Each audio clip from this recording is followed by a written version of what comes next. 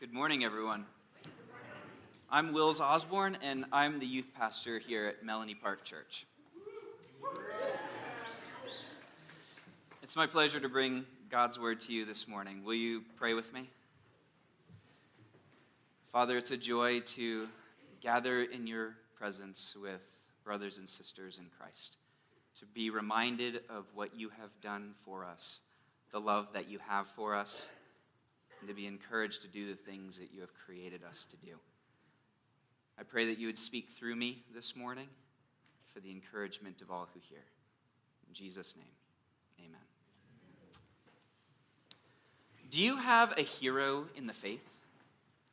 Is there someone who has passed into glory whom you admire for the depth of their faith in Jesus and their faithfulness in service to him? What is it about that person that makes them so special? One of my heroes is George Mueller. He lived in England in the 1850s, and when he heard the Lord ask him to dedicate his life to caring for the orphans in his area, he obeyed. His ministry, in retrospect, was incredible.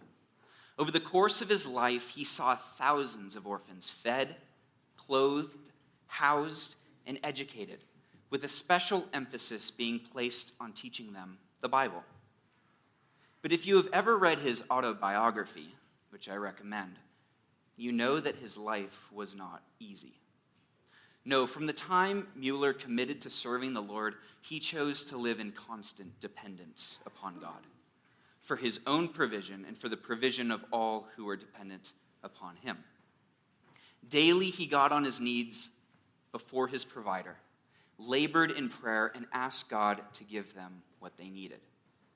God always answered, but often in the most unusual and often uncomfortable ways imaginable. It was through this dependence that Mueller became such a steadfast man of faith. But Mueller wasn't always an immovable pillar of faith. He didn't always excel in doing the Lord's work. Actually, he essentially wasted the first 20 years of his life living for himself. Ironically, when the time came for him to go to college, he enrolled in divinity school, of all things. I say ironically because we learn from a biographer that Mueller's ambitions were much more geared toward the pursuit of a comfortable and prestigious life than humble service to God. You see, after years of partying and indulging in hedonistic behavior, Mueller knew that this particular career move would both please his dad and set him up for financial success. In seminary, he would major in theology and minor in worldly pleasures. Yet it was while at his time at this school that he was forever changed. So what changed George Mueller? God did. God changed Mueller by the power of the Holy Spirit through the preaching of the gospel.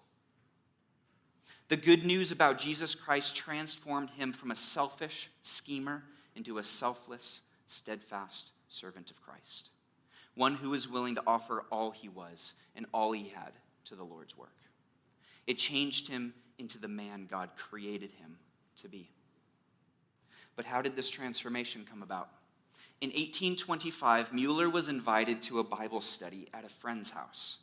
It wasn't even connected to the school where he was studying the Bible. The first time he attended, he was impressed by the devotion of the Christians there. He returned to the Bible study several times and not long afterwards learned that Christ, by his sacrificial death on Calvary, had borne sin's penalty and died that he might be eternally saved. Through believing on the Lord Jesus, he became a new creature. The word of God became his joy and delight. Old companions were given up. And although ridiculed and laughed at by his fellow students, many of whom were professing believers, he boldly witnessed for Christ.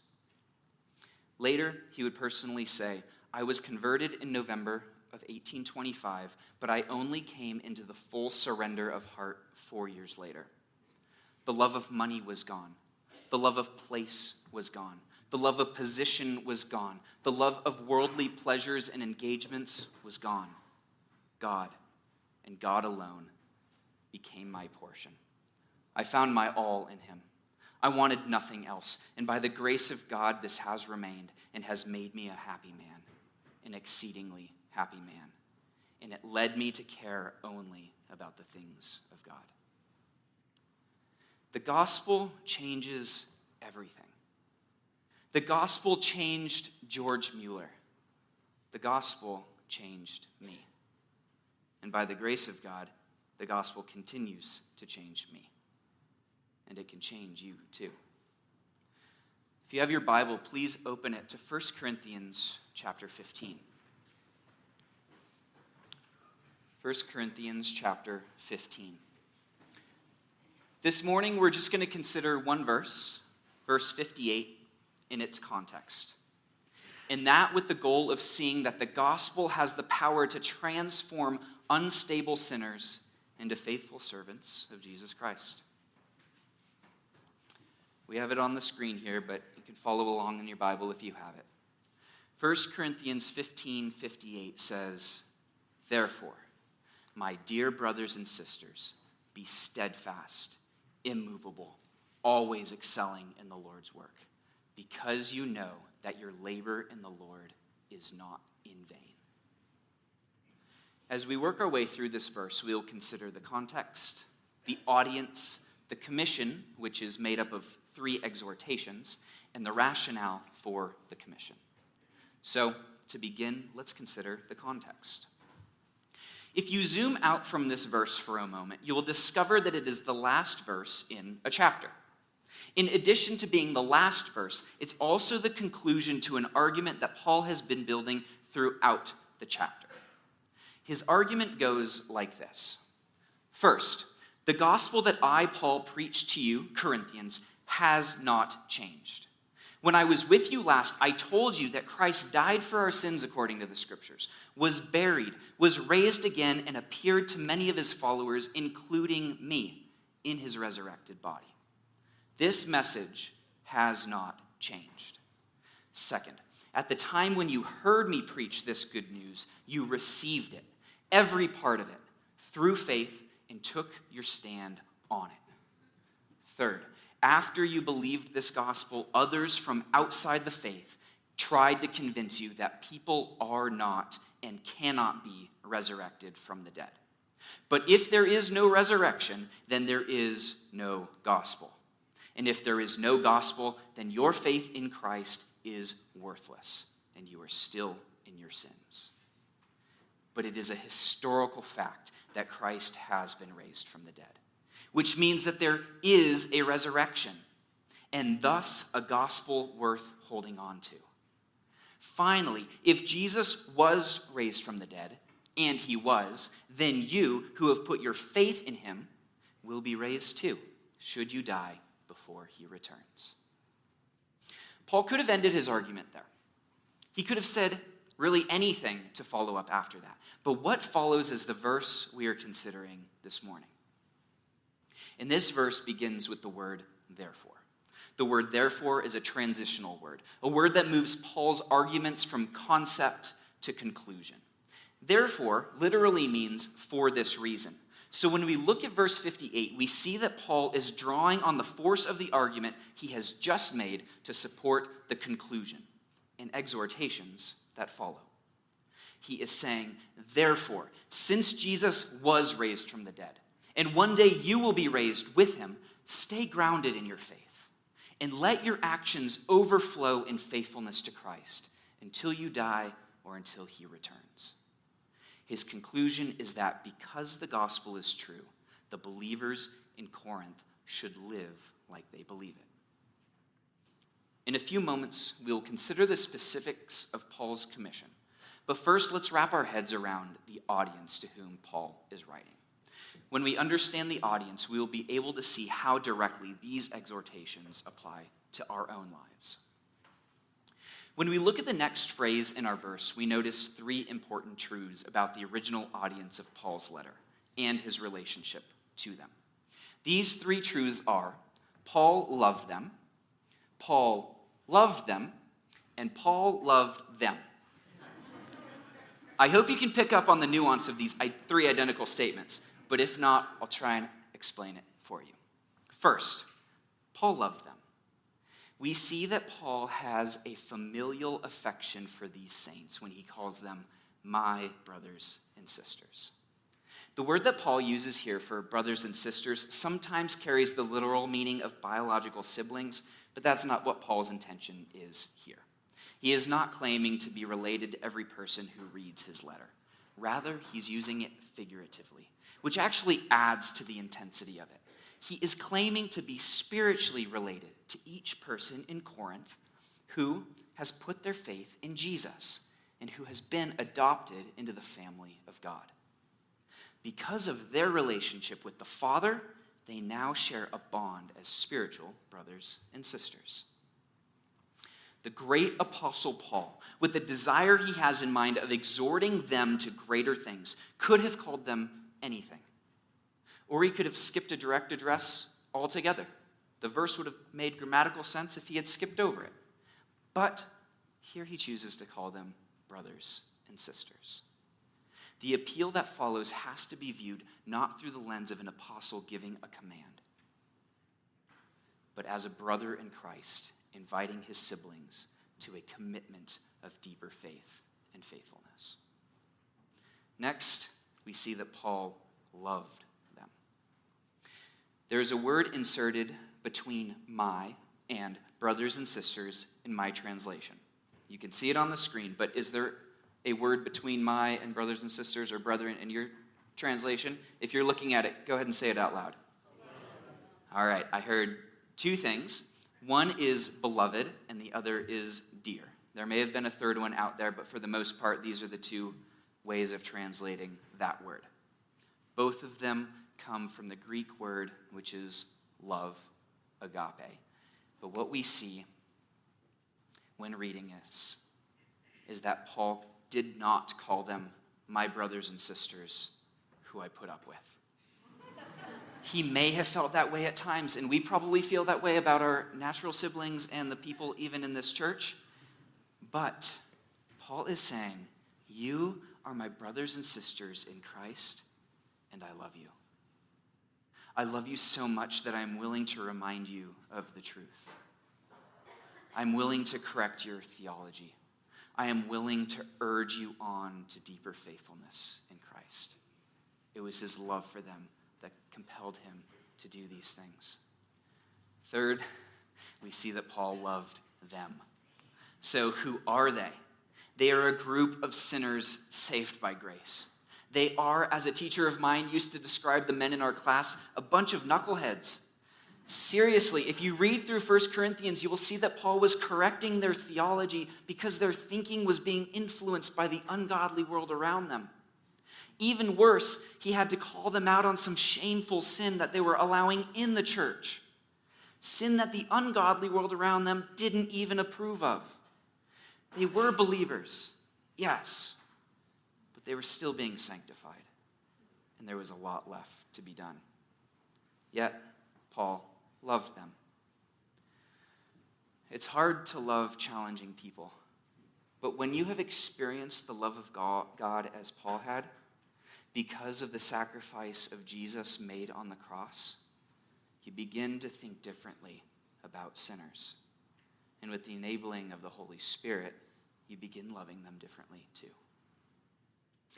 Oh, there's actually one more thing I want to point out about this audience. Can you guess it? That's right. Paul loved them. In this, I want us to notice that Paul is writing to a group, not just an individual. The Christian life is a group sport, so to speak, or maybe more fittingly here, a family activity. Each member, as we will see, has their own work to do, but it's done in the context of the family of God. So when we see the exhortations that follow, we will want to keep in mind that this commission is being given to a group, not just an individual. Okay. Now to summarize, Paul is addressing a group of people who had been transformed by the gospel, but who lived in a culture where philosophical opposition to the gospel was rampant. A group whom he loved deeply despite their flaws. a group he considered to be his dear brothers and sisters in Christ. If it sounds like you could fit into the congregation in Corinth, then great. What follows is for you. Having just learned about the context of this verse and the audience to whom it was written, we now turn our attention to the three exhortations Paul gave his dear brothers and sisters in Corinth. Let's read the first part of our verse again and identify those exhortations. Therefore, my dear brothers and sisters, be steadfast, immovable, always excelling in the Lord's work. We'll stop there for now. These three exhortations are: be steadfast, be immovable, and be always excelling in the Lord's work. Let's focus on the first one now. Be steadfast. Be steadfast literally means to be steady, unwavering, firmly established. The question then is, be firmly established in what? While this can be taken a variety of ways, I believe that Paul is exhorting the believers to be firmly established in their acceptance of the resurrection and to not turn away from it, no matter how they felt about it personally. There are two important ideas to consider in this definition. First, the believers are not to turn aside from belief in the resurrection. And second, they are not to turn away because of any new personal conviction they may have. Let me unpack these a bit. First, Paul encouraged the Corinthian believers to be steadfast in their understanding and acceptance of the doctrine of the resurrection. At the root of this idea is that what you believe is important, especially in matters of doctrine, those basic teachings of Christianity. What one believes is important because belief inevitably leads to action. My testimony reveals this. For much of my youth, I did not think of myself as a sinner, and that had consequences. Because I didn't view myself as a sinner, I fought with my siblings, used sarcasm, and cheated on assignments. When I did these things, I did not feel the sorrow that leads to repentance.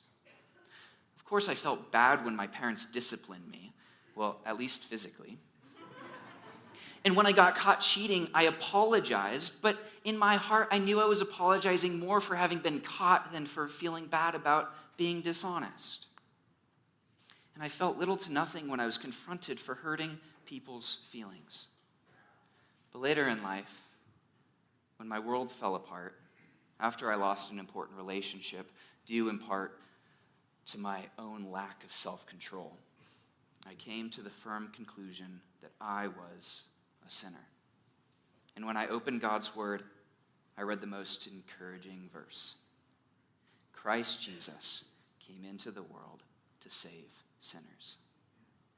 In that season, my beliefs changed, and so did my actions.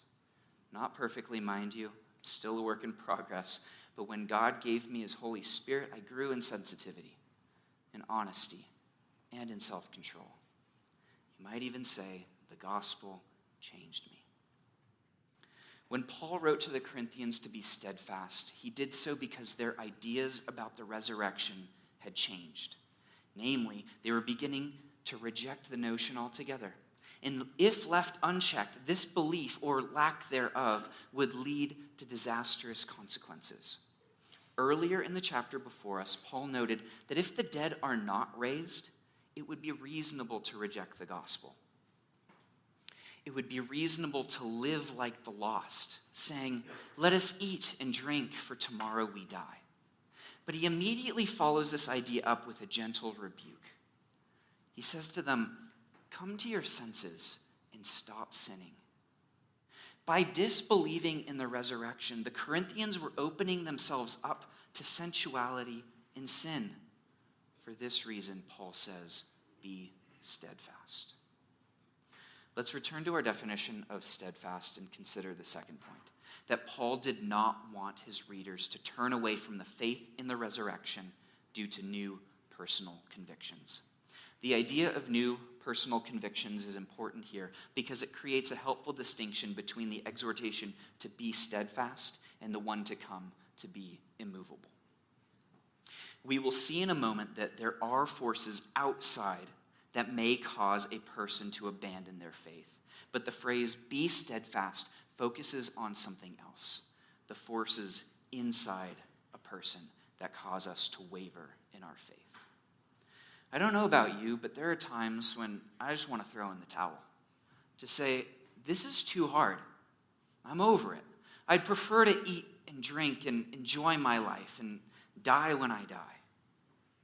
It's this kind of mentality that we as followers of Jesus have to fight against. Those of us who have enjoyed the sweetness of his forgiveness, the peace of the Spirit, and the joy of service well done, must hold firm to the hope of resurrection and resolve to be steadfast. Let me be the first to admit again that being steadfast can be hard. With this difficulty in mind, I want to share 5 things that help me remain steadfast. They are Scripture, sermons, songs, the saints, and the Spirit. Often the last thing I want to do when I feel like drifting is to read the Bible. But so often when I pick it up and read it, I'm regularly reminded of what Jesus has done for me and what he wants of me as his follower. Second, I've found that by leaning on the help others have to offer through listening to sermons can help quite a bit. Last week's message by Brian, for example, provided a timely reminder of the gospel and helped reset my mind. On top of that, one of the radio stations I listen to streams pre-recorded sermons practically all day. So in the 6 minutes it takes me to drive from my apartment to my office here, I have the opportunity of being quickly reminded of important truths. In addition to sermons, I find that good Bible-based music has the ability to remind me of gospel truths and propel me toward faithfulness. The fourth thing that helps keep me steadfast is you. When you encourage me, share what you're meditating on with me, challenge me, or simply live out the gospel in front of me, I'm reminded of why I do what I do and for whom I do it. And beyond the walls of the church, other saints point me to Christ as well. Just the other day, I watched a dance production by Christ in the Arts at the invitation of one of our youth who was in it. Through the performance, they told the story of creation, the fall, the life of Christ, the resurrection of Christ, his ascension, and the sending of the Spirit. It was creative, thought-provoking, and a refreshing reminder of the gospel. Finally, there are times when I have to get down on my knees and simply ask the Father to use his Spirit to convict me, to ask him to help me, ask him to sustain me. And that's one of the things he loves to do. If you're fighting the desire to give up on the gospel, please consider reading one of Paul's letters. Listen to another good sermon. Find a song you enjoy that has good gospel truth to it. Connect with the believers around you and ask God to use his Spirit to revive your soul. We have just considered what it means to be steadfast. Now we will turn our attention to the second exhortation. Be immovable. The definition of immovable is remarkably similar to that of steadfast. It literally means not movable. With the similarities of these two exhortations, you may think that Paul is just repeating himself here. But he isn't. There is a benefit in repetition, some of us know, but when we pay close attention to this verse, we are able to notice one major difference between these two exhortations. The difference between the exhortation, be steadfast, and be immovable, is found in the source of the movement. Both definitions imply that the Corinthians are being tempted to move away from their faith in the resurrection. But be steadfast indicates that there is something within the person or church that is causing the movement away from the truth. By contrast, the phrase be immovable indicates that there are external forces trying to push the believer off their foundation. Not only did the believers in Corinth have to guard against their own wayward hearts, they also had to contend with the world around them and the reality of demonic forces that are opposed to the gospel. In other parts of the Bible, we are reminded that our battle is not against flesh and blood, but against the rulers, against the authorities, against the cosmic powers of this darkness, against evil spiritual forces in the heavens. No doubt the church in Corinth was experiencing opposition from those forces as well. But more obvious in this letter, we see the influence of the world around them upon the believers. Throughout the letter, we notice that Paul combats human philosophies, like the promotion of factions, an appreciation for human wisdom, the acceptance of sin in the church, a willingness to sue fellow believers, and an openness to rejecting the reality of the resurrection, among other things. These philosophies were all, to a degree, compatible with the culture in Corinth, but they were incompatible with the gospel. So Paul says, don't let these things push you around. Hold on to what I taught you. Be immovable. Unfortunately, we live in a culture much like the culture of Corinth. We are constantly being offered things, philosophies, and experiences that will improve our lives, decrease our suffering, and provide us with happiness and security. The rejection or forgetfulness of the gospel of the resurrection in our time compels people, even Christians, to live entirely for today. Yet the gospel invites us to live for eternity. We can do without much of what the world has to offer because these things won't matter at all when Jesus returns. We have just considered what it means to be steadfast and immovable. Now let's think about the third exhortation Paul gives his readers. His third and final exhortation is, be always excelling in the Lord's work. Based on the first two exhortations, you might have expected this one to be something a little more like, and be still. Be steadfast, be immovable, and be still. It would make sense, but that's not what he says. No, it's seemingly quite different. Instead of encouraging believers to sit back and relax, Paul is encouraging them to keep living the lives to which they had been called. While they were to remain steadfast and immovable, standing on the assurance of the resurrection, Paul adds, and let this security propel you to greater works. We read, be always excelling. And in this context, always means always, or at all times. Either way you slice it, the believers were being told to keep on keeping on. Excel in the Lord's work at all times, in every way. He is asking them to continue to surrender their lives to Jesus, not just to hold their breaths and wait for his return. To do everything in their power, that is, the Holy Spirit's power, to live as obedient children. Interestingly, Paul doesn't just say, be always doing the Lord's work. He actually says, be always excelling in the Lord's work. To excel here implies progress, growth, increase in capacity, quantity, and quality. What did Paul want them to excel in? In their work for the Lord, in ministry. A few chapters earlier, Paul reminded the believers about the gifts they had been given, spiritual gifts that they were able to use for the common good.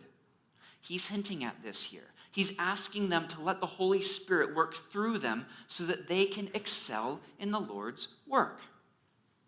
Now, by way of application, it's possible that you have never been told that you were created for a purpose. You might be a new believer and you have yet to be told that faith without works is dead. You might need to hear for the very first time that you were created in Christ Jesus for good works, which he, God, prepared ahead of time for you to do. If that's the case, I'm glad I get to be the one to tell you. But if you have been walking with the Lord for any time at all, you already know this to be true. So the question is, are you currently excelling in the Lord's work? Now, I know that some of you are hearing this and thinking, Wills, if you want me to do anything more, you are crazy. I'm already operating at max capacity. Adding even one more thing to my schedule is going to kill me. And I hear you. And let me assure you, that's not what I'm asking. That's not what Paul wanted for his readers either.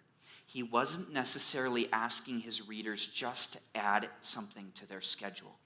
He was, though, asking them to surrender their schedules to God so that he can rearrange their priorities, so that work will be accomplished and God would get glory. When God has a group of people who are surrendered to him, who allow him to empower and direct them, who increasingly follow his lead, more of the Lord's work gets done. But when we fill our schedules with the cares of this life and lose sight of the promise of the future, the promise of what comes after our resurrection, our effectiveness in accomplishing his work diminishes. So there is a tension here. God is the provider of the grace and power to accomplish his work. And there's plenty of grace and power to be had, but to a degree, we as the Christians in Corinth have to choose to surrender.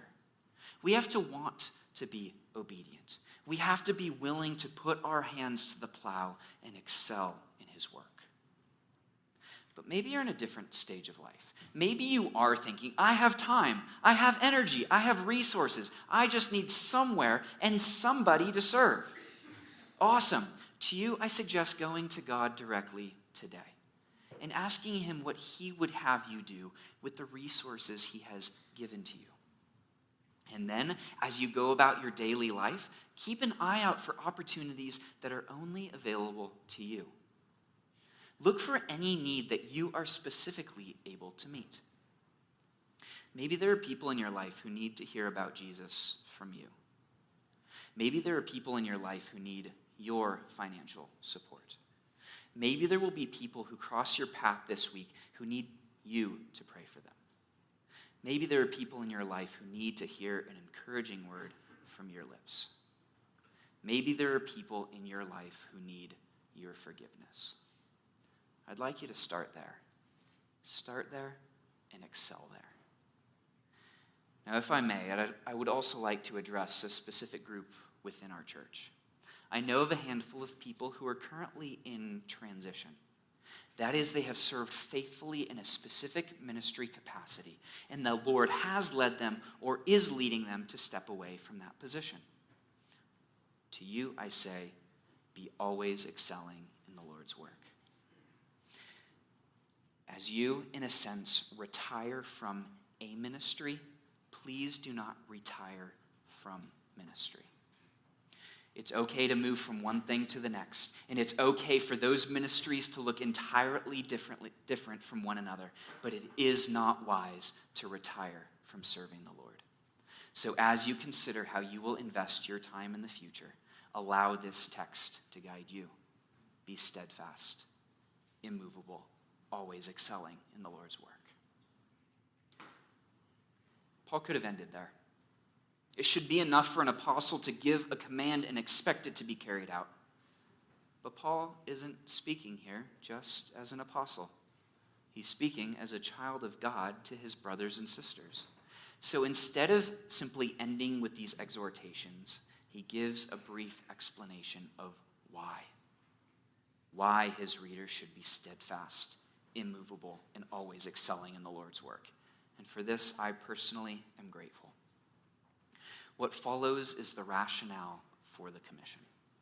Let's consider why Paul encourages his brothers and sisters to keep the faith and excel in their faithfulness. He says, "My dear brothers and sisters, do these things because you know that your labor in the Lord is not in vain." Allow me to make 3 final points and then we'll close. In this clause, we see that Paul knew that as there is opposition to the gospel, there would be opposition to the Lord's work. He also knew that the work would be difficult, but he was certain that the payoff would be totally worth it. So first, Paul recognizes that there would be opposition to the Lord's work. We've seen this already. And this is indeed the reason Paul is writing in the first place. A philosophy had crept into the church that there was no resurrection. Where'd this philosophy come from? It came from forces outside the church. It was what Paul in 1 Timothy 4:1 might call a doctrine of demons. This doctrine or teaching had been adopted by the world and was being fed to the church. It was a philosophy that was intended to shake the faith of these believers. It came from a source who wanted them to think that their faith and the work that they did in the Lord was, in fact, in vain. But Paul says, don't believe it. If he were to expand on this idea, I am certain he would point back to the cross of Christ and say, look, Christ experienced opposition. He experienced opposition that led him to the cross. But the very opposition he endured resulted in your salvation. Jesus' sacrifice was not in vain. And it's his sacrifice that you have been called to imitate in your work. This leads us to the next point. The labor we do in the Lord is just that. It's labor. And the word here implies hardship, toil, even pain. So unfortunately, we won't just experience opposition to our work. The work itself will at times be toilsome. But as you have seen in other areas of your life, hard work pays off. The difference between this type of work and some of the other work you have persevered in is that this is specifically called labor in the Lord. That means it's his work. He is doing it through you. And despite that it's his power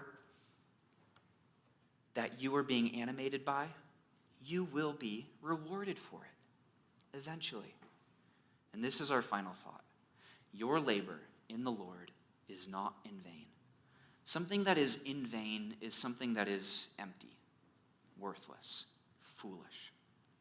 And it sometimes feels like the work God asks us to do is foolish.